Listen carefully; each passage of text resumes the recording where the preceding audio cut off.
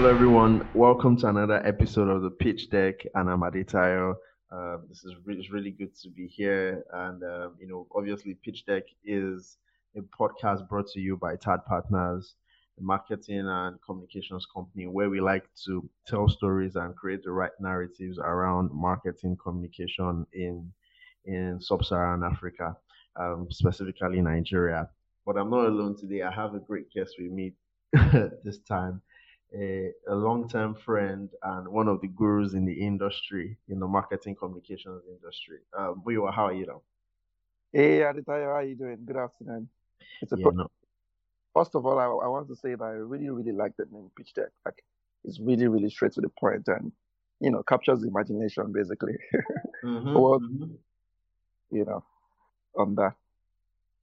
Yeah. I mean, thank you so much, Muyiwa. Yeah, some like I think it was last week. I think someone that I work with was telling me that why are we using pitch deck. So he was probably thinking about it from the perspective of when you're trying to pitch your business to raise funding and all of that. That's how I was seeing it. So I had to break it down to him that, if you work in the agency as well and Yeah. you're trying to get new business as well, you also have to pitch. And so he was like, oh, he didn't know. Yeah. But how It's you doing though? yeah, I'm fine. I'm fine. I think it's what's the word now? What's the word? The fact that Pitch Deck is like a sales document, Mm-hmm. basic used to is a vehicle, it's a bridge that you use to convey an idea from one particular party to the other. So if you look at it metaphorically, right, this podcast is also meant to like basically lead to the exchange of ideas between industry leaders, professionals, and the market. So you're basically talking about stories of brands, of businesses, of products, of services from the podcast, and you're taking it to the general public. So it's just right in the middle. So literally, pitch deck works, I'm telling figuratively, you. right? So Yeah, because to be honest, I think you actually even sold the podcast better than I ever would have. that was my first thought when I saw the name. Actually, I'm like, oh, brilliant. Yeah, Yeah. I mean, that's really fantastic. Yeah. So, for some of our listeners that probably, if they have not gotten an idea of the type of person that you are, you want to do like a quick intro, maybe something that I not touched on. right. So I think the way I see myself, basically, I like to say that I help to tell the stories of brands. So I basically shake tables for brands in the marketplace. And Mm-hmm. how do I do that? I use storytelling, strategic marketing, corporate communications, reputation management, crisis management, and every other tool within the marketing frameworks to basically help, businesses connect with their audiences, and stakeholders in the marketplace. So that's what I do. Of course, it's a lot. I mean, if you want to like start breaking it down, what I do on a daily basis is more, what's the word now? It's more extensive than that. But like an overview or some summarization of that would basically be shaking tables for Mm-hmm. brand in the Mm-hmm. marketplace. So Yeah. in summary, Mewa is a table shaker for brands in the You market know, space. it is basically right. And I work with multiple brands across the seven P's of marketing. So from price to product to promotion, to people, places, and all that. I think I've had various cycles in my career. There are times when I've just been focused on executing ideas alone, which is basically promotion. But over the last few years, I've also, taken a more hands-on role towards helping develop products from the conceptualization level because contrary to expectation, marketing is just not just when you are promoting a brand through any of the various channels, maybe out of home advertisement or digital marketing, or traditional marketing. Now, marketing starts right from the point of creation of a product. So it comes from getting insight about the market, what is happening right now, what is going to happen in the next 6 months or 1 year in this market, and how can we proactively prepare for it as a business. I was reading an article, I think an Harvard Business Review, like last week, and was talking about the fact that innovation, like we always talk about innovation as this major event, right? That Mm-hmm. happens. So, for example, when you look at this point of when we move from having horses, you know, to automobile, right? When the Ford company Mm-hmm. invented on an automobile in the beginning of the 20th century, that's a major, leap in innovation, right? But more often than not, one innovation that we kind of like overlook would be incremental innovation, right? And that sometimes the nuances of that incremental innovation, is not noticeable, right? It Mm-hmm. happens gradually, and sometimes you need to really put your eye on the curve. So what happens when market shifts under you, like as a market leader? When people's choices changes, right? And you don't know about it, it's because it's incremental innovation. So one day you just have all the cheese, you have all the market share. Then next year, nobody, nobody, is interacting with your brand anymore, Yeah. right? Because Or the your market product is obsolete. is obsolete, right? So I remember was BlackBerry or Kodak, one of the executives said, we did everything right. During the press conference to announce, I think the dissolution of the company, and said we did everything right and somehow we still lost. They didn't do everything right because incremental innovation had been happening in the industry for years and they just did not notice. They felt the product they had right now, their cash cow, was still going to be like that for the time being. And so as experienced marketers, it's important for you to have your eyes and your ears on the ground to understand the changes that are happening in your environment, right?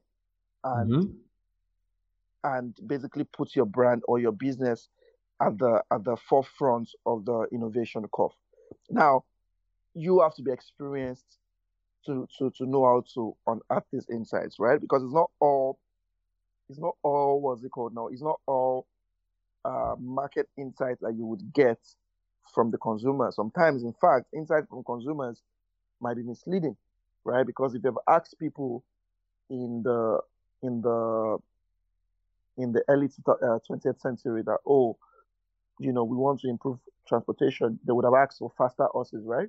Not automobile, Mm-hmm. right? So imagine somebody going to go and invest $1 million to ensuring that it crossbreeds maybe the fastest horses of this particular time to ensure that they can run faster, they have better endurance, not knowing that the market is going to change to become, automobile, right? So it's good to listen to the market, understand what is going on, identify the gaps, but you also want to use your intuition as well, you know, to look at like what would be best for the consumers. When Steve Jobs launched the iPhone, there was no phone you know, that didn't have a keypad, you know, and Steve Jobs literally launched one. There was no keypad because he was just looking for how can I make this 100 times better, right? If Steve Jobs did not launch the iPhone, I think we will say have QWERTY keypads now. But I've not seen a phone with QWERTY keypad In a in while. seven, And 8 years. yeah, You know, except I've all seen those it. Palasa phones and You know, all those touchlight phones. Yeah. even the low end phones, right? Which is like maybe less than $100, maybe like 20K, 30K, 25K. They don't have QWERTY keypad as well, right? Mm-hmm. Industry has changed dramatically over the past 10 years. So I think what I'm saying in essence is that as marketing leaders, like I said, I shake tables for brands in the market, but as marketing leaders, your job is not just to, you know, promote the product during the promotions phase alone. Try to be involved in all areas, especially as you grow further in your career. You want to be involved with, the creation of the product in itself because you're able to shape, the way people will interact with the product going forward. Now, if a Mm-hmm. product is mentally flawed and you get to the market and you promote it, you launch the best digital marketing campaign, your promotion can be extremely good. People would interact with it, but there would not be any repeat purchases. So have you ever had an example where somebody told you, oh, this restaurant is really amazing, or this vendor is really good, and you're like, you know what? I'm going to try this person out. And then you go there, right? And the experience is terrible. You know you're never going to go there any longer, right? Yeah, for sure, Let for me sure. example, I'm going to use a traditional business now. let's say my friend tells me, oh, there's this restaurant on the island. They sell this very, very wonderful Edikai Kong or this offensive soup. If you go there, it's amazing. You would love it. And then I go there, but the other processes around their service is really bad. So maybe the way the Customer service, actually. customer service, that's one. But even the layout of the store, right? Even the layout of this of the restaurant, probably when you enter, because they're in demand, right? And maybe you have 20 people on the queue at every given point in time, right? But then when you enter the store, the way they did it is because in such a way that the queue was maybe blocking the entrance in a way, right? Rather than it being on the far end of the restaurant is at the beginning. So that means before you even enter, you have to be, your body would definitely be touching some bodies, like they're squeezing Mm-hmm. off, you're already feeling irritated, you know, and it just brings you into this universe of chaos that you feel like, oh, this is good, the food is good, but is it good enough for me to be going through this every time I come here, Yeah, right? yeah. So I remember earlier in my marketing days, I'll just use this restaurant example before we go to the next point, right? There was a restaurant that opened directly opposite my office, and I went there one time to buy food. And then while I was waiting, they said, "Oh, would you like a cup of tea?" It was going to take around like 10 minutes for it to be ready. I'm like, "Oh, that's really nice. You guys are like, spoiling me. No problem. Bring it." And they brought me the cup of tea, and I had it. It was really nice. But then I realized that when I sat down in the chair, the table was too tall. Right? I'm six. Mm-hmm. I'm 6 foot one. Right? But the table was taller than usual. And then when I sit down, I have to like basically, it was just awkward, right? I didn't Mm-hmm. feel, I needed to bring myself closer to the table. And I was like, even though I was tall, I felt like I was sinking in the chair. You know, that was minor, right? But for someone that is as tall as me to still have that kind of experience. So no matter how good their food was, I wouldn't really enjoy it unless maybe I order out, right? That meant that during the creation of the product wasn't just the restaurant alone, not the chef alone.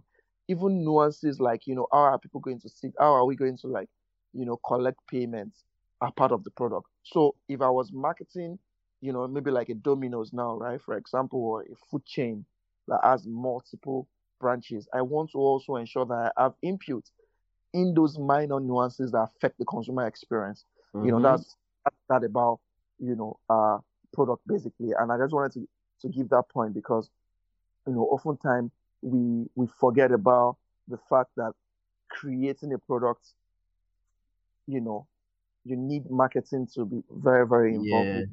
yeah. I mean, to be honest, yeah, Muyo, I think you that was really one of the core conversations that we wanted to have, and I like the fact that you actually broke it and put examples as to why there has to be a lot of thought process, even Hmm. about products and creating the whole experience, the customer experience of a company. But before, let's just take it back a little bit, right? Right. Um, so what would you say were your formative years, that led you into the career that you are in? I mean, the career that you are currently doing in marketing and communication. Mm. Okay, I wouldn't say I'm an accidental marketer, right? But I think I've always applied for marketing, for years. So I remember when I was in uni, I I was always involved in projects, right? So I was a member of one body, ANUNSA, All Nigeria United Nation Student and Youth Association. So we basically try to like do projects to promote the SDGs, or is it MDGs, as the case may be, Yeah, SDGs. whatever. So right, so I was involved in a lot of stuff. So either we're having a conference to bring the Minister of Agriculture. I was, trying to always sell that conference, or maybe some people are doing some training and I'm helping them to like draft the copy. I didn't know that was marketing though. Draft the copy, do the flyers, talk to people about it. All those times I didn't really know what it meant, right? Uh, but then when I was about leaving school, that was when digital marketing was blowing up, and I've always been interested in technology, right? So my three Mm-hmm. major are technology, marketing, and national development. So everything I do, is around those three pillars. So when I was leaving uni, I realized digital marketing was just, coming up in Nigeria. And I was reading up on tech companies like Deal Day, Konga, formerly Kazuwa, Mm-hmm. yeah, and the likes of that. So I remember the first interview I had after school. The person asked me about it, and I told him about digital marketing and how I feel is the future. So I got a job at a tech startup at that particular point in time, Insidify.com. It's now known as Seamless HR. It's one of the top HR platforms in the country. And I was able to have a first-hand experience into marketing in itself, because I was involved in basically content marketing, SEO, creating content for the brand, interacting with customers, basically just trying to create a framework and a structure for the startup. But I think it was more of an experimental, period for myself. Then afterwards, I joined a PR agency, and that's where I really came into my own as a marketer. So while I was there, I worked on go-to-market strategy and PR campaigns for a number of brands. So from Facebook to Uber, a number of brands in Nigeria, Brewery, so Heineken, Unilever, Lipton, Mm-hmm. Omo, Close Up, a number of them, British Council, Access Bank, Union Bank. So I was now able to like test my knowledge on a number of brands with different dynamic needs, right? And that was when I came to the realization of how different brands need different things per time. So an Heineken is trying to like connect more with consumers and launch a credential campaign. For example, a campaign I worked on when we unveiled Jidena as an ambassador would be Mm-hmm. different needs of a legacy brand like Union Bank that was trying to celebrate its 100th year anniversary in Nigeria and trying to connect with younger consumers. The kind of activities we did was different from a brand like Close Up. I was trying to launch a new SKU, and that would be totally different from a brand like a technology brand like Uber that was trying to break into, that was trying to solidify its position in the early days in Nigeria, and was getting a lot of resistance from traditional stakeholders. So, Cab Association and the likes of that. So the kind of communication activities we did was different from FMCG brands, and the kind of activities I was privileged to work on for brands like Facebook, now Meta, would be different because Mm-hmm. the needs of the brand at that time was to be seen as a partner with the creator community, with the technology community, and with government stakeholders. Compared to other multinationals, tech multinationals like IBM, Microsoft, Oracle, and the likes, Yeah, but Meta, okay, yeah, sorry to cut you there. I wanted to find out those, like, so what would you say then is the major difference between like a would I say a traditional I know every brand is unique in yeah, its own way, but what would yeah. you say is the difference between, let's say, for example, a consumer good company, the marketing for a consumer good company, and let's say for a Bolt or Uber, for example, Right. you know. So right, during the product life cycle, right, there are different you that you need different things at different point in time. So let Mm-hmm. me use a traditional brand like a Unilever has been part of our life since we were 1 year old, 2 years old. Right? You have used their product, you have used Close Up, you have used Omo, you have used Lipton, Blue Band, you know, like you can remember all their ads from when you were 5. So Mm-hmm. so what could be their own need would be, oh, they're trying to refresh their brand, right? They already have a lot of brand equity. They already have a lot of brand affinity. People love them already. But maybe they feel from, the dialogue I had about Insight earlier, oh, we are not reaching younger consumers because they feel like the current crop of product we have right now is not colorful enough. And Gen Zs want, they want some spice. They don't just want the old boring design. So maybe we want to Mm-hmm. launch type of a new type of soap, right? So they could be launching a product in response to that insight from the market, right? So they will be different, and they have tens of thousands of distributors all across the country. So their own the marketing that will be needed for that type of brand would be different from a technology company that is at a different level of its product life cycle. So let me use the example of that Uber, right? When Uber launched in Nigeria, there was a lot of what's the word? There was a lot of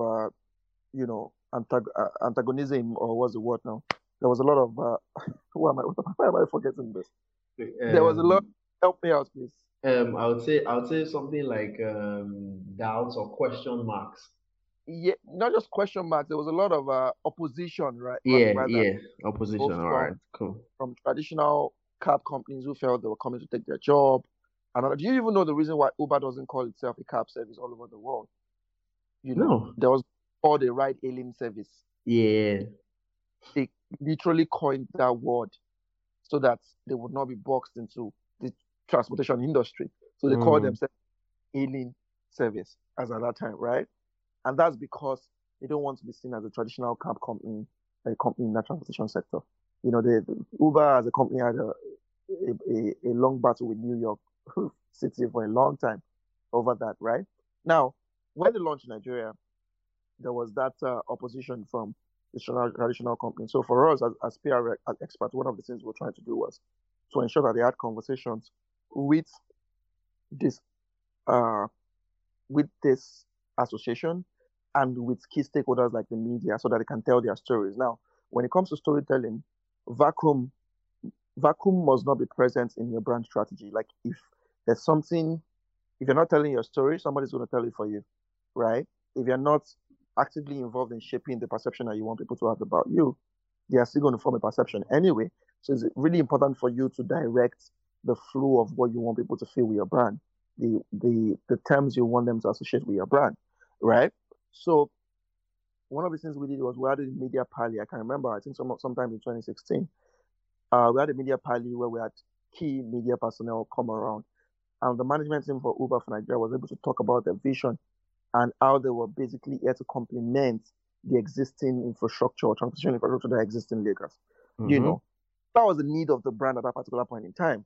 That was what was being done. So the engagements with the government and the media and this association is to make them, oh, we're just complementing. We're not here to be We're your not here to be enemy, a competitor. Yeah, exactly. yeah, in quotes. And from a strategic point of view, when you are able to scale, execute that kind of communication activity or that kind of activity, and in 6 months' time, in 1 year time, 100,000, 200,000 people are using you on a monthly basis, you are more ingrained into the infrastructure of that particular city. It is harder for government to ban you and say we don't want you anymore. You understand, right? Mm-hmm. So people now love the brand. They have used the brand a couple of times. It makes their life easier. Pre-boat and Uber. If you are flying into Lagos by 11 p.m., you have to have your cab guy's number on standby by 11. Mm-hmm. And if for one reason or the other the guy's phone is off or your phone is off, then you're stranded, right? You have Yeah. to, but with Uber, you could literally Uber and boats, you could literally, schedule a ride and all that. So technology came with its own ease and convenience. So I guess what I'm trying to say is that technology companies they have they are, depending on which one you're working on, there are different levels at different times. If I've been working on the fintech companies for a couple of years now. Fintech companies, when you're starting the marketing for a fintech company, and it has to do with maybe payments or savings or credit, you need to trust is the most important currency in that segment because Mm-hmm. it has to do with money. I can literally, if Unilever does an ad now, right, for close up, and I go and buy it, and I don't like it, right, I might decide not to buy from them again. But when it comes to fintech companies, the barrier to trust is higher, right? Because we're dealing with money. I cannot go and test you guys with 5,000 naira and then maybe you close down, or maybe money, and then I have to start, you know, going through your customer service to get my money back. Because it's money, it's more sensitive. So if I was working in a tech company, a fintech company like I am, I'll be focused on what are the things I can do to ensure that people trust me as a brand, right? Yeah. Yeah. So trust is harder to come by in In fintech, in fintech than it absolutely, is in consumer good as well. absolutely, And I'll probably say that maybe because fintech is something that's still relatively new in the market. I'm not sure it has up to 20 years in this market, or even 10 or 15, right? But while consumer goods have been operating for decades, maybe even yeah, since independence, and so it's much easier for people to understand and trust these brands more than Absolutely. more than I mean, yeah, go ahead, sorry. Before this yeah. gone probably 30, 40 you know, ads over the years. And I feel those kind of brands have going for them when it comes to their marketing is that they are legacy brands. So they have been part of your life from when you were 5 years old to when you're 10 to 15. So at various, milestones in your life, they have been there, right? Mm-hmm. So selling is easier. But technology, consumer technology, at the scale we're looking at, just really started in Nigeria about 10 years ago. There was no Instagram in 2010. I mean, it existed, but it existed already in other climates. But in Nigeria, Instagram didn't really start blowing up until like 2012, 2013. Yeah. Twitter maybe 2009, but Twitter Yeah. didn't reach level of maturity until like 2011. WhatsApp started getting maturity around 2012, 2013, right? So when you look at those tech products, it's like maybe 10 years compared Mm-hmm. to product that you've been using for 20 years, 30 years, 40 years, right? So they have different, it's still even early days, anyways, when it comes to technology in Nigeria. It's still early days. Yeah, it is. It is. And I mean, the thing is, anybody that has listened to this show for like the past maybe 20 minutes now can already see that you sleep, drink, and eat marketing communications, right? Well, So what would it's you my, say? What do you I say? don't joke with myself. I don't eat marketing communications. I don't joke with my jollof and plantain. You know, Yeah. Some Yeah. people think that other marketing and communications for me, no, please, it's jollof and Yeah, and I if you think don't like, and if you don't like plantain, yeah, then we need to charge you to court. You know, funny enough, I'm not a very big fan of fried plantain, but I'm uh, don't eat my neck for it, please. it's fine. It's fine for the purpose of this conversation. It's all Yeah, right. yeah. So I wanted to find out, right, and still sticking on you and your journey, Mhm. what would you say was that turning point event or action or experience, right, that led you to where you are right now, in your career? Well, okay. Let me give an example. I remember, and this talks about the. This is I think this is just a general. It might not be a marketing principle, but a general life principle. It speaks to proactiveness, right? And Mm-hmm. why it's important for us as individuals to take the Yep. bulls by the. I remember there was a time when a Nigerian company was trending on Twitter, which was buy Nigeria to go the naira. So I was monitoring the conversation, and as a marketer, it's important for you to be in touch with the culture because that's why you really understand, how the people think, how people think in your market, how the people that you want to try and reach with your marketing campaigns, how they see life, right? One of Mm-hmm. my favorite things to do, maybe not favorite, but one of the things I do is when I look at viral posts in Nigeria, probably on some of the blogs and online platforms you have on Instagram, I try to read the comment section. And I see the comments that has maybe like 500 likes, 1,000 likes, because it tells you how people think. Like a lot of people have the same viewpoint in Nigeria, and it gives you insight into the way people think, right? So Yep. back to proactiveness, I think so. The brand was trending. It's a leading. I mean, you would know the brand Innocent. It was Mm-hmm. trending on Twitter. Was saying, I really love this brand. My uncle has been using it for years. It doesn't have any issues, but I don't think they're doing well with their marketing. Somebody else also said, my uncle is the vice president. This is official. Kai has not broken down once and all that. And I felt when I looked through the comments, social listening, right? One Mm-hmm. thing that constant is that people love the brand, but the brand is not driving its narrative enough. So I created a document that spoke to, you know, how they can literally create, the right narratives for their brand and the right, marketing and communication tactics to use to take their brand to the next level. And I sent it to the CEO of a PR firm, which anyway, and I really loved that document, right? And we had lunch and we discussed about potentially joining that team. And when I joined that team, it took me to the next level in my career because of the kind of brands that I could work on, right? So for me, I think it was the proactiveness of that particular moment that was a turning Hmm. point.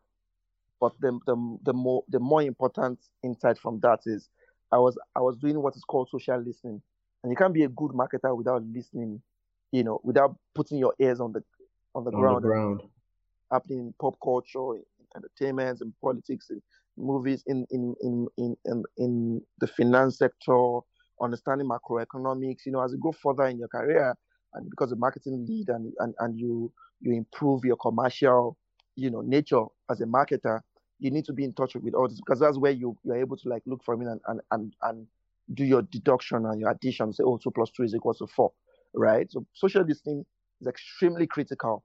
You know, when you do when you see a post, maybe for example, about a competitor, and people are complaining about a specific pain point or a gap, that tells you, or that gives you an insight as to some of the things you can use to incremental innovations, like I mentioned, that you can use on your own product. Let me text before we move. And he still buttresses the point whereby, as a marketer, try to be involved from cradle to grave. Like, so be involved in the conceptualization to execution to implementation, not just the implementation point alone, right? I think there was an airport in Europe that people basically spent like 20 minutes, minimum of 20 minutes, right, to get their bags from the conveyor belts after up. And then when they did a survey from the customers, basically the frequent flyers, people were unhappy with the airport, right? People were complaining and grumbling. Their NPS was really, really low, right? What was Was NPS? very Net Promoter Score. Oh, okay. Basically, it's used to measure customer experience and to predict business growth. You use it to see how people are with your product, right? They realized that people didn't really like that experience. People were spending average of 20 minutes to get their bags. Now, what would have been the way to solve that problem? Oh, you want to change it, and you want to like build another conveyor belt, maybe that's 20 minutes or whatever. But what the airport did was simple. They moved the conveyor belt from where it was, right? And they moved it about 15 minutes further down the airport. So what that meant was, because previously when people come down from the airplane, the conveyor belt was just by the exits. So they did some work around in the architectural structure of the building to ensure that they might have to like maybe take like 2 lifts and 1 conveyor belt, before they get to where their luggages are. And that average of like 10, 12, 13 minutes, right? Yeah. Now that cuts the time they wait for their bags from 20 minutes to maybe an average of 5 minutes. Yeah. The minds of the consumers, they're like, oh, it's just 5 minutes that we're using to get our bags now. Whereas they didn't do anything. They just moved the location of where you get your bags from one particular point to another. And the other, what's it called, is that it also helps these people to meet their steps per day. So if they're supposed to have 2,000 steps or 3,000 steps, a lot of the people at airports, according to statistics in the airport, they're also gym members. So they're putting in the steps. So marketing, the marketing manager was able to bring that insight to say, you know what, we can move this from this point to another point, help these people to exercise a little bit more and reduce the time. So instead of them waiting 20 minutes and talking and complaining, oh, this is not good, this airport is shit, and they're talking about it on they would just spend 10 minutes, commuting to where they're supposed to get their bags. When they get there in 3 minutes, 4 minutes, their bags are out and they're gone. Everybody's happy, right? So those are the minor things. So marketing is not just in the big billboards, in the big digital marketing campaign that I want to launch, in this influencer marketing campaign I want to sign, the hottest musician or the leading TikTok influencer to promote my brand. It is also in those little details, that I mentioned. It also involves the little details, like how do we communicate changes to our product, to our individuals? How do we tell them about major milestones that we've reached? How do we make them a part of our journey? One of the aspects I love the most about tech marketing in the last few years would be building in public, right? And we've seen that with tech startup mostly. One of my friends and an industry leader is Victor Fatomi, who just launched this amazing community for creatives, Full Gap. Yeah, shout out to Fatomi. Guys are doing amazing work. So Victor is one of the most brilliant creative and brand professionals we have in the country, and he and his partners, founded what was called Ford Canvas. Now, when they were building Full Gap, Victor has been doing an exceptional job of building it in the public. So from when they were creating the logo, it will come on his Twitter account and say, you know what, guys, which one do you find interesting, right? So people feel they're part of your journey. That was a story of, 5 years ago, me and my guys were seated in a sitting room and we're talking about the future of creatives in Africa. And we Mm-hmm. always wanted like this. Then he puts a picture. That's why we're creating the Full Gap. Then tomorrow he might come and say, when I wrote this how to sell 10x 2 years ago, it was a precursor to this. So he was building in public, and his community could literally feel themselves as part of his journey.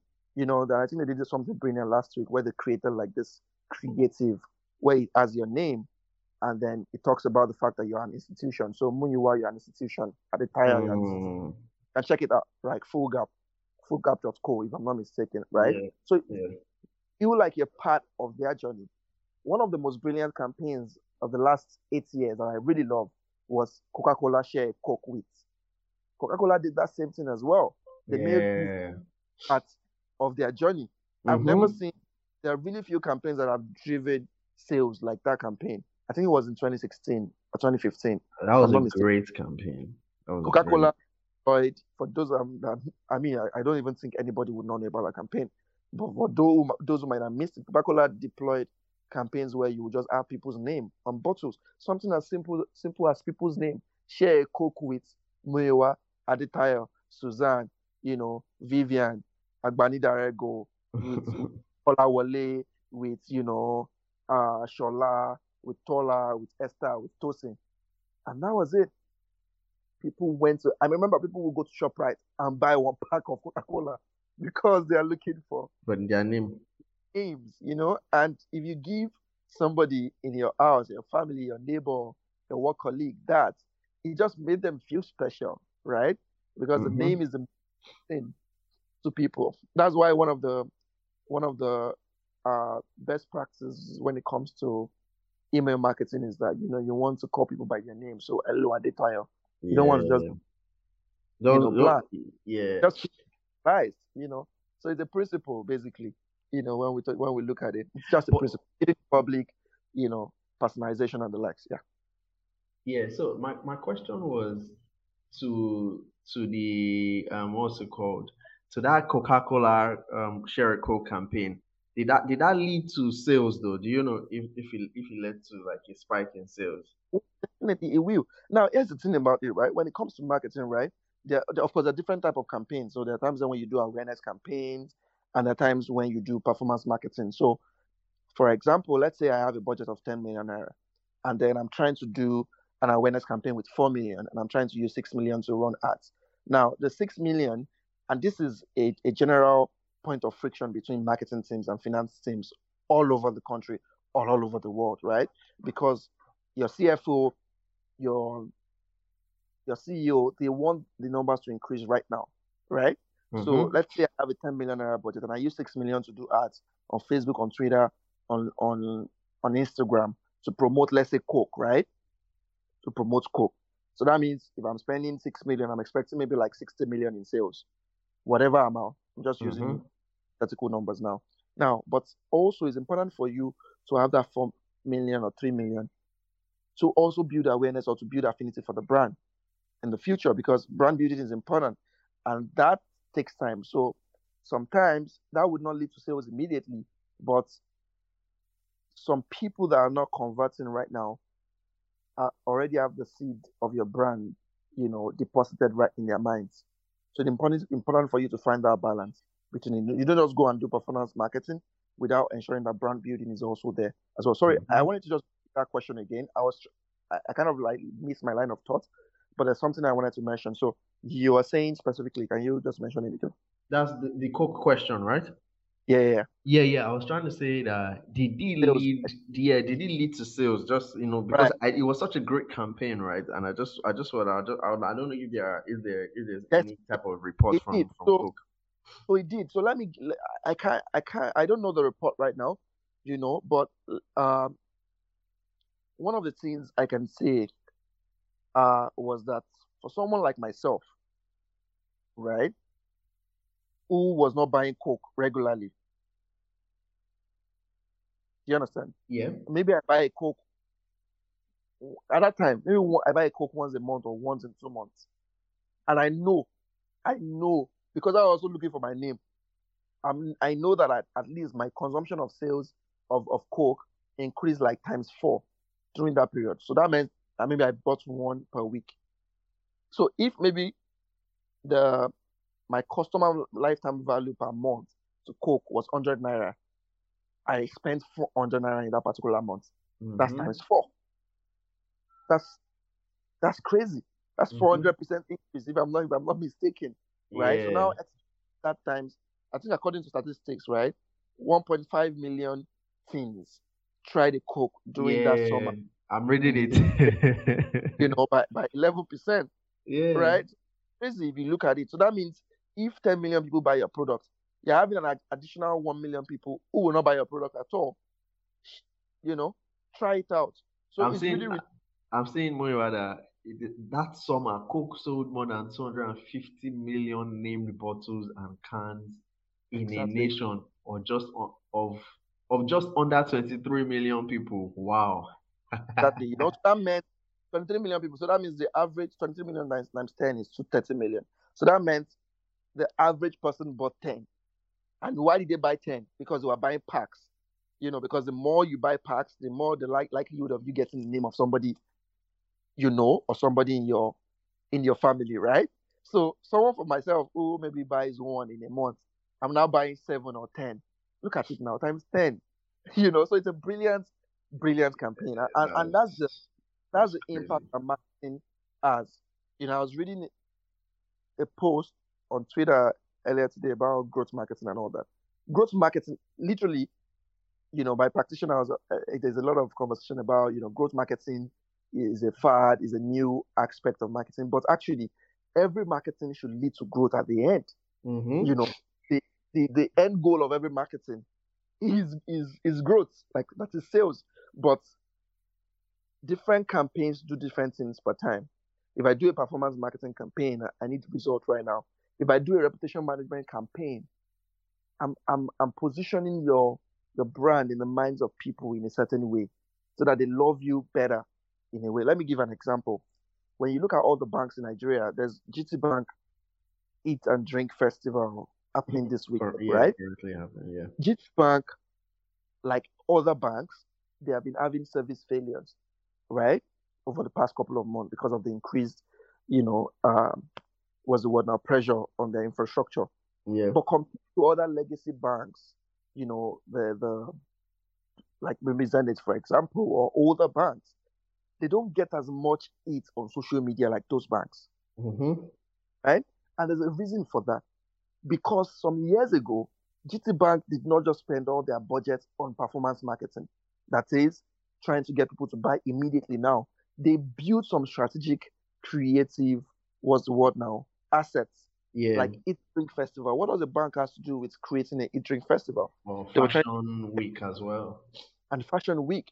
But so for an average Gen Z or a younger millennial, they feel more connected to that brand because they leverage on pop culture to connect to them. So they feel Mm-hmm. like, oh, brand is closer to what I would interact with. Oh, this brand is ours than one of those older banks like First Bank and Zenith, who have not done similar stuff over the years.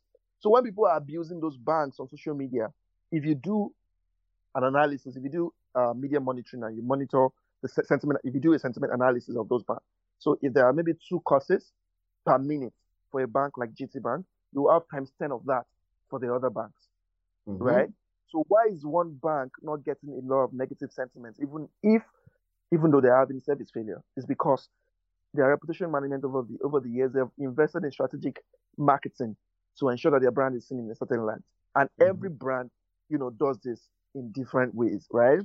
There's a reason why two people from the same family, you know, under the same circumstances are seen in different light. Maybe one Mm-hmm. is seen as one is seen as cantankerous. The one that is gentle might even be more cantankerous, but the reputation that he has, the way he has been positioned to the public, determines the way people see it. So that's Yeah. basically how it is as well, right? So basically, the kind of campaign you want to do will determine the kind of results you get. But at every point in time, you need to uh, understand your market so you can get all the insights to use to create campaigns that will connect to consumers. You want to identify the pain points at every given point in time. You also want to identify incremental innovations that you can do, to give yourself a better chance of long-term success. And you also want to constantly be measuring, constantly evaluating your results as well. Because whatever you don't measure, you will not. Whatever you don't measure, you will not grow. Yeah, I mean, this has been a very loaded and interesting conversation. So let's go to fintech, right? Basically, Mhm. and and what has been happening over the. What do you find exciting about marketing for a fintech company? Maybe like the one you work with currently. Right. So I will not talk generally about fintechs. So I was at an event by one of the by one leading tech startup during the week called Mm-hmm. Anchor. They create banking as a service. We try to provide APIs for fintechs who are trying to build and all that. And I was having a conversation with one investor, and he was saying, "Oh, Muyiwa, how are you doing?" I'm like, "Fine." And he said, "Do you think there are not too many fintechs?" And I said, "I beg to disagree, sir." You know, and I said, in 1998, PayPal started in the United States of America, right? But in 2010, 2009, 2010, thereabout, a payments company called Stripe started. Now, Mm-hmm. Stripe is actually maybe the most, you know, uh, valuable tech startup, Yeah, maybe payment. Yeah, payment. I think. Yeah, it right? could even be For tech the, actually. yeah, I think even in tech generally, apart from like the Apple and the likes, I think they are the number one, or but definitely they're the market leader when it comes to payments and the likes of that. Mm-hmm. Now, two other companies start even after Stripe have gotten to the peak of the industry. So you have Cash App, you have Revolut, you have Monzo. So there will always be the need for new entrants in every industry. And what happens when you have a deluge of entrants in the market is that the customers will be the ones who always win because everybody is trying to innovate and provide the best service, to consumers, right? Um, so what I love about marketing fintechs is that we are all solving different problems across payments, credit, saving, investment, and the likes of that, right? And it helps you activate an aspect of your brain when it comes to the creative marketing. I spoke earlier about why it is important for you to basically, what's the word now, to focus on building trust with communities and with people, general public, right? Because when it Mm-hmm. comes to, the barriers to entry is higher when it comes to trust. So if people don't trust your brand, they would not bank with you, or they would not use your product. And if they try your products and you mess with their money, if I buy, a product from an FMCG, it's just maybe one unit that I have an issue with. But if I use a fintech company that messes with my money, then I will be less forgiving, right? That's why people call out banks on social media and say, "Return my money now. I'll come and display for you guys tomorrow morning." You know. Mm-hmm. So what I find exciting also about marketing in fintechs is because at the stage that we're currently in right now, there's still a lot of growth to happen. Of course, there will still be a lot more policy changes, but I still feel it's the zero because even the biggest fintechs, you know, in Nigeria at the moment. So if you look at the payments company like maybe Paystack, maybe started around 2015, 2014, 16, they're about Piggyverse around 2016, 2015, right? So all of them are even less than 10 years old, right? Mm-hmm. But what a lot of those leading players did was to educate the market and get them interested in fintech. 7 years ago or 8 years ago, you want to make payments online, you would probably not be comfortable with putting your ATM card details online, right? Mm-hmm. Or buying something online or using a link to make payment. But now the customers are more sophisticated, right? So it's easier for you to penetrate and like introduce your product. Now, one of the things I noticed is that when the first set of fintech started in the country, there was there was a focus on decentralization of financial services. So some would focus on payments, some would focus on credit, some would focus on agency banking, some focused on credit, right? Some focus on buy now, pay later. Because at that point in time, you needed to basically focus on the niche and get by one place, right? But now, when the market is more sophisticated, you're now having a lot more people now bundling those products together because people are looking for places where they can manage all their transactions in one place. Now, if I'm platform, I don't want to like when I want to now transfer money, I have to go to another app, or when I want to take a loan, I have to go to another app, right? Or when I want to like do buy now, pay later, I want to go. So you're seeing different companies now bundling products.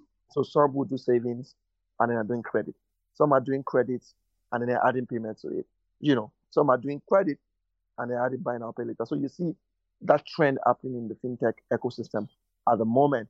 And ultimately, people that win with for this would be, the consumers. So, for example, when it comes to credit, a couple of years ago, the credit bureau did not exist. So it was harder for you to be able to make informed decisions about the kind of people you want to give credit to. You don't know bad credit history or the likes of that. But now there's more data for you to see, oh, has this person taken a loan from anywhere else? Have you what's the word now? As is the person a bad debtor? As a defaulted on a couple of loan, you know, uh, basically it's becoming more mature Mm-hmm. uh over the Yeah, last over the over the last few last years, 10 years. Yeah, and I mean, and it's going to also continue to be that way, right? Because there's still a lot for us to do, you know. As more of those policies improve, as more people come into the industry, as more funds come into the industry, and the consumer becomes more educated, we're able to now launch more sophisticated financial products to meet the needs of people. So, for example, now if you look at other climes, probably when you have like 3, 4, 5 years experience, you're able to like get credit facility that's maybe like times 10 of your income towards buying a house, a mortgage, or the likes of that. But it's harder to do that in Nigeria. Maybe what you can get max is like times two or times three, right? And even at that, you've been banking with some of these traditional institutions for years, right? So, but as the industry evolves, then we'll get more sophisticated financial products that will meet people at the point of their needs, yeah, and that's what is more exciting about fintech because I feel like there's a lot of good that can still be done by fintech companies, and basically we're going to lead that for the next point. yeah. I mean, one thing I think I read somewhere that the would I call it the first layer for innovation, technology innovation is the fintech companies, right? Or and in the fintech space is the payment companies Yeah, because they are the ones that pretty much ensure that people can make payments online. And so yeah, for that, other services will now be built and will would I say will function on that foundation and layer. So yep, now people can now then e-commerce companies can come in then whatsoever anybody thinks about around the technology yeah, ecosystem. Yeah, so yeah. because we're running out of time, right? I might not be able to touch on all questions, right? So maybe the more general question that I think that maybe my answer or my touch on some of the questions that I had here is can you walk us through what you think are effective marketing and communication strategies for fintech companies? Right. So I think it depends on the level of product maturity that the fintech is, but it's important for you when you're creating your strategy to, like I mentioned earlier, understand the insights. So what are the insights that drives this particular segment, you know, of of the market if it's credit, what are the pain points that people currently have, and then I want to now use that insight to create a big idea for my campaign, right? So that means that whenever I'm deploying content via digital marketing, you know, via any of those platforms, Instagram, Facebook, Twitter, and the likes of that. I want that big idea to be represented in my communication, right? Whether Mm-hmm. I'm probably doing a billboard ad or I'm speaking at an event. Maybe I organize a couple of media engagements, maybe on a Rise TV or an industry conference or the like or what have you, right? For the management team, the big idea is what we're also talking about. And that big idea basically talks about the gaps that we have in that market. If we're doing email marketing to talk about our product, it basically speaks to that big idea as well. You understand? Right? So if the product is still, like I mentioned, different maturity levels for different fintechs. Now, if you're just about to launch or before you launch, you want to do a teaser campaign, you want to maybe have a wait list to gather interest of people who are interested in your product so that when you eventually launch your go-to-market strategy, you're not starting from zero, Mm-hmm. right? Also, you probably want to ensure that you're doing a lot of content marketing to whet the appetite of people and basically talk about, the future of of your brand or the future of the industry, right? You're doing a lot of content marketing to educate consumers as well. Different aspects of fintech. Maybe you want to tell them how to get a loan. You want to tell them how to use loans productively. You want to tell them how to budget, right? If it's a fintech, you want to tell them how to do X, Y, Z, whatever information it is you feel will be important to help them. You are constantly creating that and using that to inform and educate them, right? In Mm-hmm. addition, if you're not doing the teaser campaign, after the teaser campaign, you want to launch, you want to, so what's the best way for me to basically get the message out there? Of course, before you even do the go to market, you have to have a document that states all the channels, the tactics you want to use to communicate this big idea to the audience. And it's important for you to constantly monitor your campaigns as you're executing them so that you know which one is delivering the most results for yourself. Mm-hmm. So for the A/B testing, right? If maybe you create two lines of copy to use for your digital marketing ads on Instagram or Facebook or wherever it is you're trying to get leads for your product or Telegram, you want to see which one gets the most uh click through, which one generates the most leads for you. For example, you're pushing a loan product and you have copies like, get the loan within 24 hours, up to 5 million naira. Or you create another one to say, you know, trying to do a master's program in 2023, get the loan to process that this year, right? Mm-hmm. If you realize that the one that speaks about, the master's program, is getting more traction, then you want to double down on that and just, put more ad budget behind that because Mm-hmm. it's, the market is reacting positively to that post. I mentioned earlier about market listening, social listening, and understanding, what makes your people drive in your market. For example, now Jackpot says a lot of people are migrating for MBA, for masters and the likes of that. You want to incorporate that in your marketing. You know, uh, you want to see what people are talking about, basically, and try and ensure that your brand incorporate that in your marketing. Now, sometimes when you're leveraging on pop culture to market your product, some brands sometimes do it in such a way that it is cheesy. We're not saying jump on every trend. It's not every conversation that they're having online that you should jump on, but you are Mm-hmm. one way by which it connects to the core of your product, right? I'm just trying to remember whatever conversation. Yeah, like, I think about like 4 days ago, there was a conversation on Twitter where somebody said, "Oh, if you 10,000 is not enough to spoil anybody in Yeah. Nigeria. Why would you want to spoil me and 10,000 naira?" Now that conversation had a lot of organic, conversations last Yep. uh, last week. I'm Last week. sure there was not less than 3 million or 2 million impressions on that conversation. So that means that as a brand, if you talked about 10,000 naira, right, you would be getting a lot of eyeballs.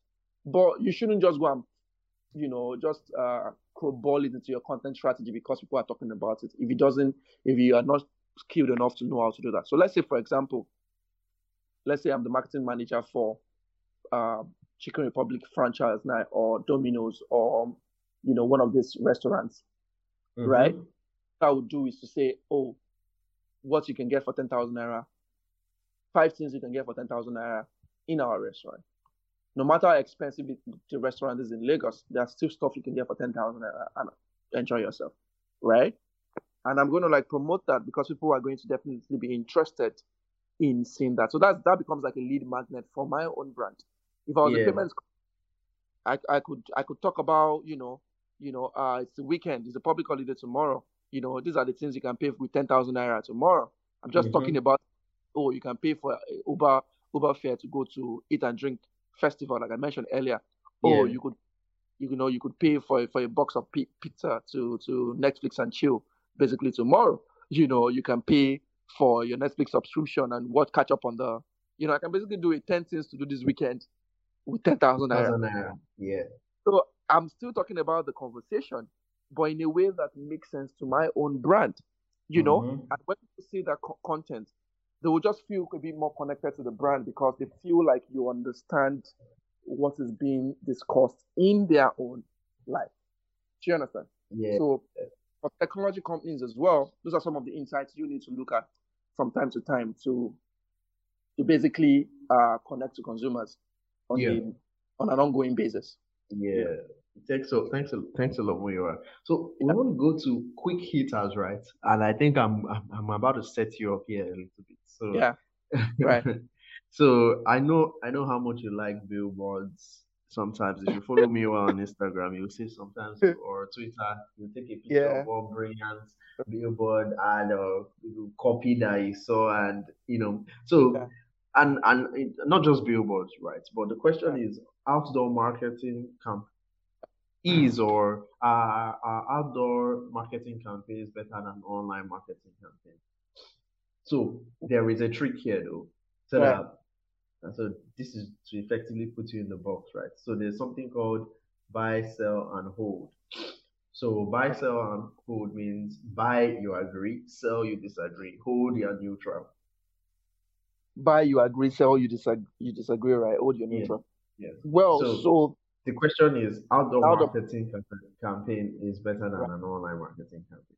So what I always like to say is there's no one size fits all campaign for everybody. Buy, sell, and hold. But yeah, right.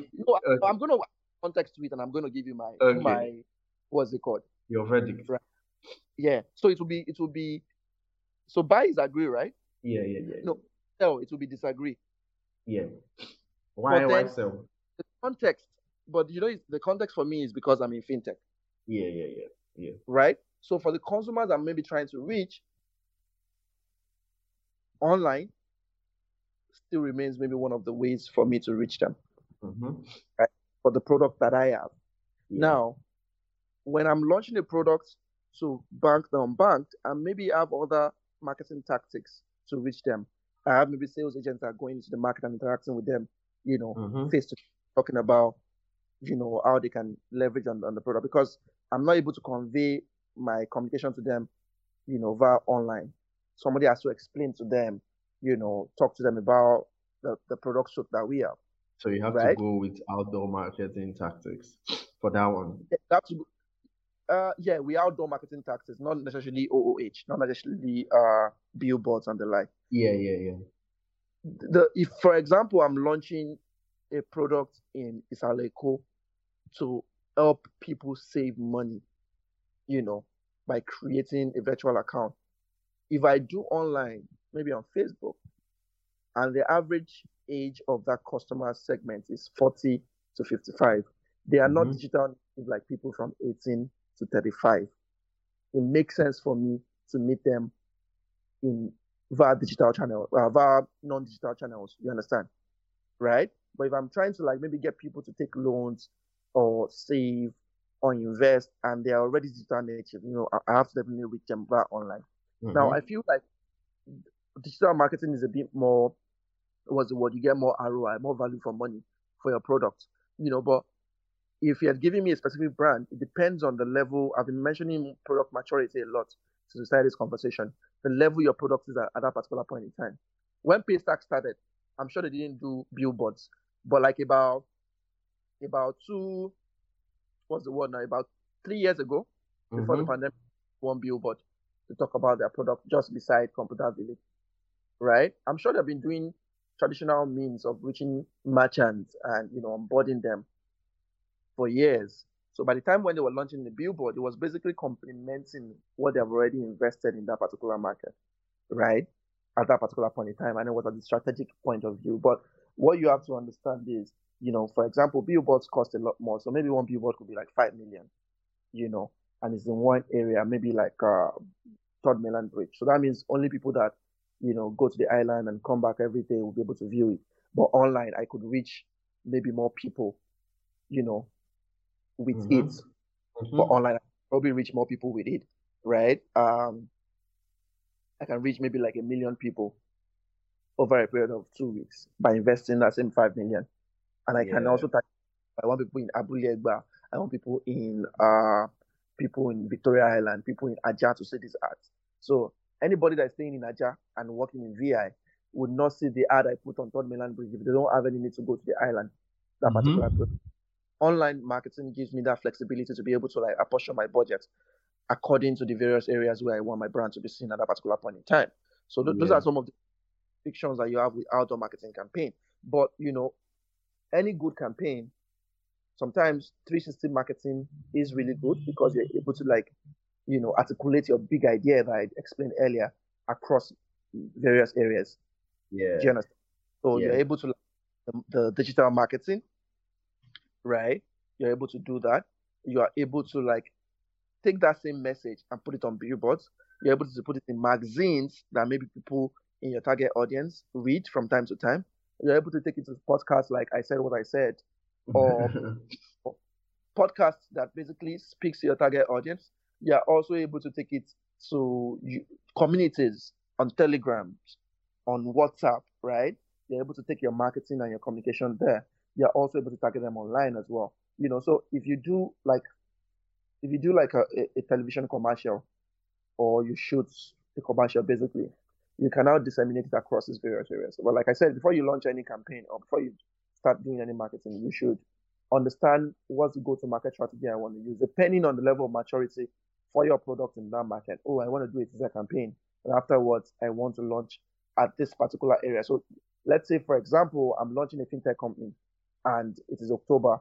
I think there's a World Savings Day in October.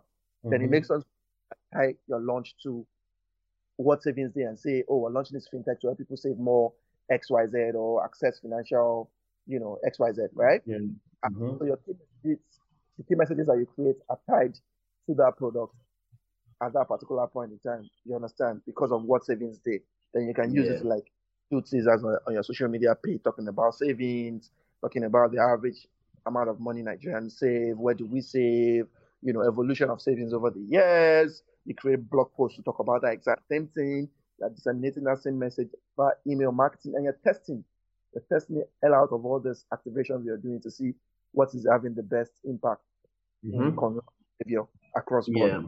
So my second question on the quick hitters is, if you could have a dinner, and this is a question that I like to ask to sort of like get your mindset on certain things. So if you could have a dinner for five, right, plus yourself, so that's six. Right. So five people, dead or alive, who would you pick? Dead or alive? Yeah. Interesting. Dead or alive? Now, I'm trying to remember now. Okay, I think it would be so one of them would be Seth Godin. Seth Godin is one of the leading marketers in the world. So when I started my career, he basically, he was one of the people I really consumed his content to understand fundamentals and how to improve myself as a marketer. Another one would be Thiel and Elon Musk, right?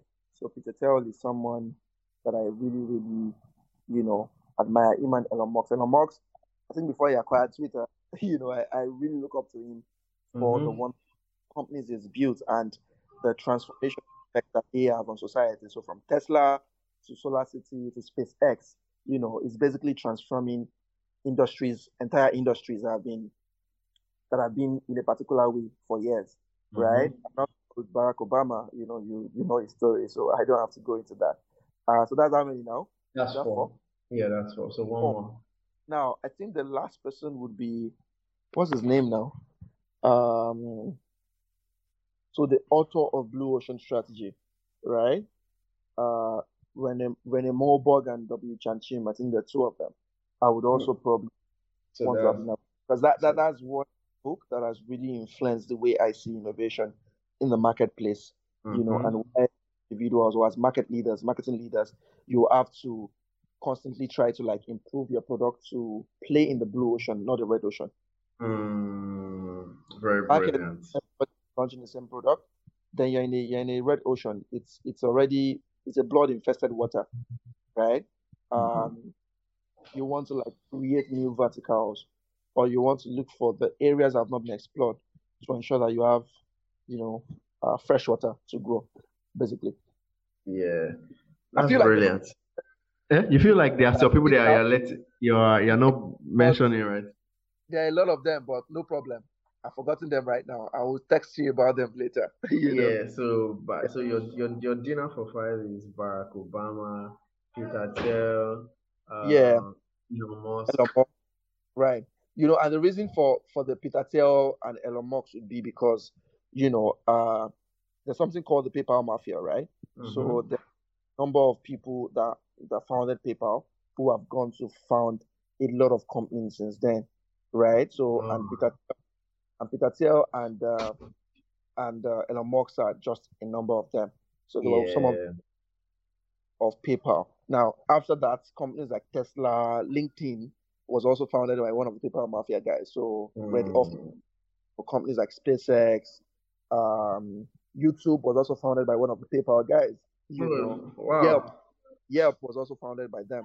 Palantir, which also provides, I think, technology for for for a lot of security apparatus in North America, was also founded by one of the PayPal mafia guys. So a lot of those companies came from individuals that were present in the early Mm-hmm. in the United States industry, right? So I really respect what they've done for their own community. Basically, that's why I want to have dinner with them. Yeah, yeah. So That's. I mean, that's a fun table. I'll be, ex- I'll be expecting the details of the dinner so I can prepare for it. Thank you very much. But I didn't expect that question. Thank God a lot of them are alive. Yes, None of them are even dead anyway. So yeah. Well, anyway, when Um. I have them in the future, I'm going to come back to this tweet and tag them and say, I remember when I was going to talk about having dinner with these guys. So at least one Yeah. of them have with it. Yeah. So the final question would be your best Nigerian TV ad, maybe in the past 20 years. Wow. Nah, this is tough. This is really tough. This is really tough. But I think there's one that I'm going to use for this, and it also buttresses my point about the need for marketers to be involved, not just in the implementation process of product, but in the conceptualization product part as well. And why Mm-hmm. for there not to be a disconnect between your brand promise and what the experience people have with your brand Yeah. when they eventually buy your product. So before, according to marketing statistics, it takes average of like seven exposure to your product before uh people buy, right? So before Yeah. you buy food from that restaurant, you probably have had seven, what's the word now? 7 interactions with it, consciously or unconsciously. Seen it on a Mm-hmm. billboard, a friend has talked about it, you saw it on a friend's story on WhatsApp, or you saw your friend, taking a picture in its environment, or you hear somebody talking about it on the radio. An average of 10 times. It's not immediately you see a product that you buy it, right? Yeah. Now, but products, there was this leading ad by Bank PHB, and I wrote an article about it during Valentine because I titled it "Love Letters: Brand Marketing, Broken Promises and Business Failures, and what we can learn from it as business people, basically." Mm-hmm. And it spoke about Bank PHP, right? Bank PHP was one of the um, leading banks in Nigeria, basically about 15 years ago. I Yeah. think they had Yeah. They had a market capitalization of about I can't remember. Anyway, but it was one of the leading banks in Nigeria at that particular point in time. And they had a lot of customers. And they came up with this really brilliant set of ads that basically spoke to their brand, the brand promise they have for the future, and the vision they have for the financial services market. Right? They had about $6 billion in assets, so they were doing well. They were the fifth biggest financial services provider in Nigeria. Now, the first ad spoke about, a guy who was driving a Porsche Cayenne car one day, and then it was basically, you know, he saw like a signboard that said, "Oh, there's no filling station for the next 356 kilometer," and then he saw that it was low on fuel, so he entered the filling station and then he filled up his car. And when he was done, he proceeded to take the nozzle and he put it in his mouth and he was drinking the water. And then he ended to say, "Oh, one day cars will run on water," right? And they say at Bank PHB, we were already thinking like that. Good, better Bank PHB. That ad was mad, right? I can't remember this ad though. Oh, I'm going to send you the link. Yeah, send me the link. Another one had an executive come down from a skyscraper, right? And then he entered his car and his driver was asking him, "Oh, how are you doing, sir, today? The stock markets are down. Like, are you selling or you're exiting the market or are you buying more?" He said, "Oh, no, no, no." The guy responded and said, "Oh, I'm actually very bullish about the market right now. When people are selling is the time I buy more." Then the camera, and he showed that there was nobody in the driving seat. It was a self-driving car. As at 2008, right? Are you serious? It ended with one. Go ahead. Cars at Bank PHB, we're already thinking like that, right? Good, better Bank PHB. That was the second ad. The third one as well. So basically, those ads were brilliant because we was talking about the future, futuristic thinking, and how they were going to be at the forefront of creating financial products that would improve, the market. But a few years down the line, the brand basically, because of it went bust. I think Bank VHPHP is either some version of Polaris or I think maybe Sky. Yeah, they were by Amcom, I think, at a point. But the governance issues. Now, I was in management meeting some years back, and I think somebody was telling the story of the bank, and somebody said, "Oh, I think the security guy was not behaving properly," and he said, "Well, you guys have really wonderful ads and all that. Why are you not doing X, Y, Z?"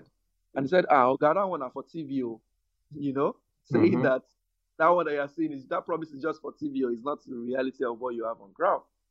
So that really speaks to the need for, no matter how brilliant your marketing campaign is, if your product doesn't do what it says it will do, there will not be repeat purchases, and the long-term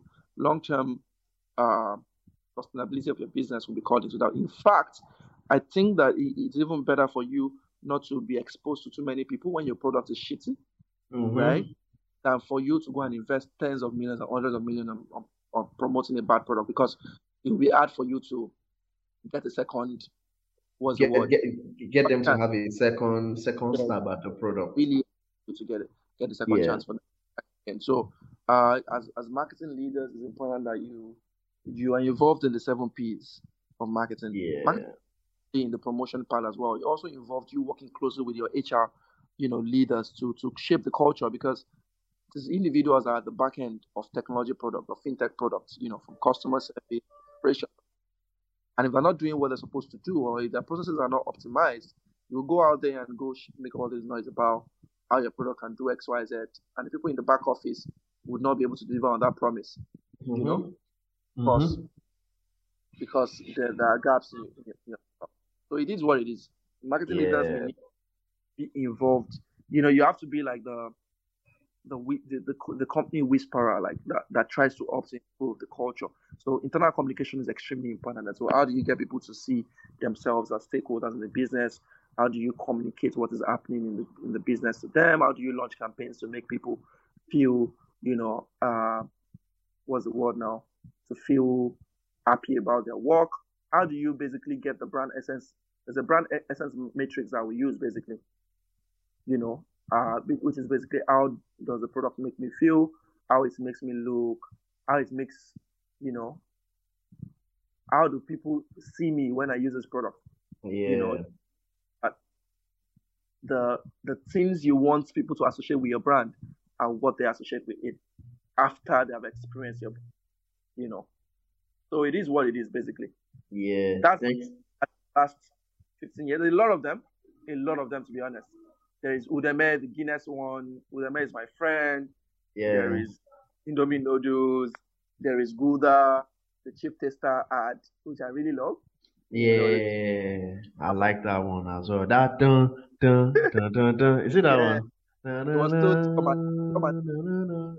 It was taste what? because it was told to come and taste the King's beer because Ye- in case it was poisoned, and Yeah, they decided yeah. the guy ended up taking half of the cup, at the risk of being executed, but the product was just too sweet or was just too good. So Yeah. a lot of them. Fun, funny enough, my favorite ones are the ones that actually had very good music. But I see a conversation on Twitter where people are talking about Nigerians.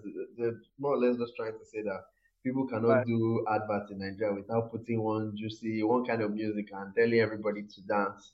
But I Right. mean, but me, I don't mind it. Yeah. Bam, Indomie, Honeywell noodles. hmm Not sure I know that song. And there's Bamba Lala. Come on, enjoy it. Everybody to it. Bamba Lala. Bala. I think I probably know it. Honeywell noodles. Bamba Lala. Bamba Lala. Come on, enjoy it. Everybody. No, my singing voice is Yeah, maybe terrible. that's why. Maybe that's why I'm not getting Maybe it. if I was the one that sang the jingle for them, I'm sure nobody will remember it. But Yeah, if you look at it, like if you look at multiple things change, but things remain the same.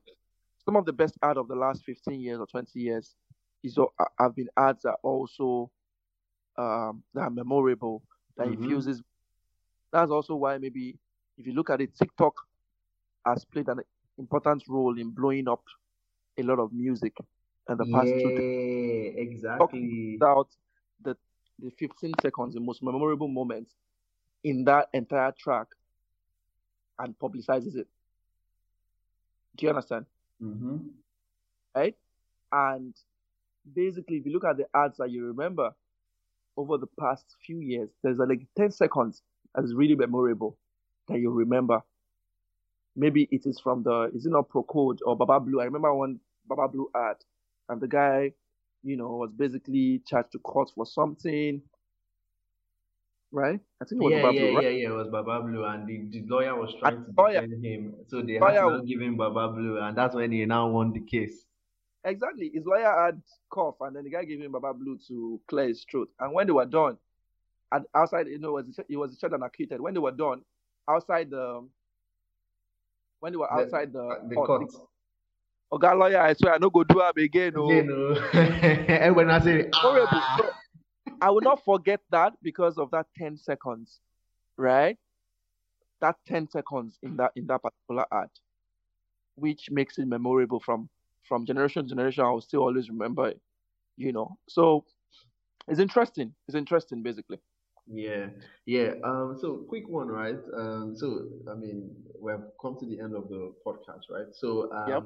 what will be your final words, and how can our listeners reach you? All right. So I think my final words would be so for anybody that is in tech marketing or product marketing and who wants to get to the top of his or her career, it's important for you to constantly, learn. One of my own personal is in which is continuous development. You want to learn about new platforms, about changes that happen in your industry. You want to learn about new ways of doing things. You want to constantly immerse yourself in various experiences and various. You want to expose yourself frequently to various experiences so that you can get things from that you can use to improve your own business, right, or your own marketing uh, activities, basically. You know, yeah. So Kaizen is important for you to continuously learn. Never stop learning. I learn every day from my junior ones, from my peers, from my mentors. I learn from an industry journal. I learned from it was an annual general meeting for a couple of brands, financial brands recently, like last week and all that. I learned by looking at that, Fin- their financials over the past, Financials. looking at the growth drivers. I'm looking at their cash cow. What are the cash cows that they currently have? What are the dog companies? Or the companies that have the question mark? You know, what are the companies that are star in their portfolio? So you see companies that maybe are making billions from a particular product, and they are using it to bet on another. Let me give an example of like companies like MTN. Like 2 3 years ago, MTN started pushing for data actively. If you look at it right now, if you look at the money you spend for telecommunications, you spend more money on data than any other Mm-hmm. thing. Mm-hmm. You don't as much money on calls that you spend on data, Yeah, yeah. right? Data is way more. You Is spend data is the cash cow for exactly that insight. Because of that insight, the marketers at the marketing team and strategy team at Airtel already saw that 3 4 years ago. Then they launched a campaign called Data is Life, Mm-hmm. right? Series of stuff that talks about how data is important to your everyday activities. Then MTN also did something similar, right? Just to position a data service at the best in the market. And if you look at it, when you don't have internet, you feel like you're cut off from the world, like you don't know what is going on and all that. You don't feel that way if you don't have time. So that's how to get insight. So I think my final word is basically to keep improving yourself and immerse yourself to various experiences and exposures. Travel, talk to friends, take people to lunch, listen to people. Don't just be boxed into your industry alone. Have Mm-hmm. experience multiple things that could be that could basically help you get better. you know, try out new platforms. One of the things I want to do over the next few months is like basically, understand TikTok a bit more. Of course, I know TikTok, I know how it works, but compared to other platforms like Instagram, Twitter, LinkedIn, and all that, I'm not, I'm not so, what's the word now? I'm not an expert in TikTok. I want to understand how best to like deploy campaigns on TikTok. That's one thing I want to do over the next year because I know it's here to stay and to be one of the most important ways to drive marketing in the future, in the present and in the future as well. So that's it basically. Mm-hmm. Yeah. Muyiwa, thank you so much for coming to speak on the program. Yeah, Just to end, as a fellow Liverpool fan, I don't know when this podcast is going to come out, but Liverpool is leading 3-0. just And yeah, so and this is the end of our podcast. So we see you again. Thank you so much. for time. Thank you very much.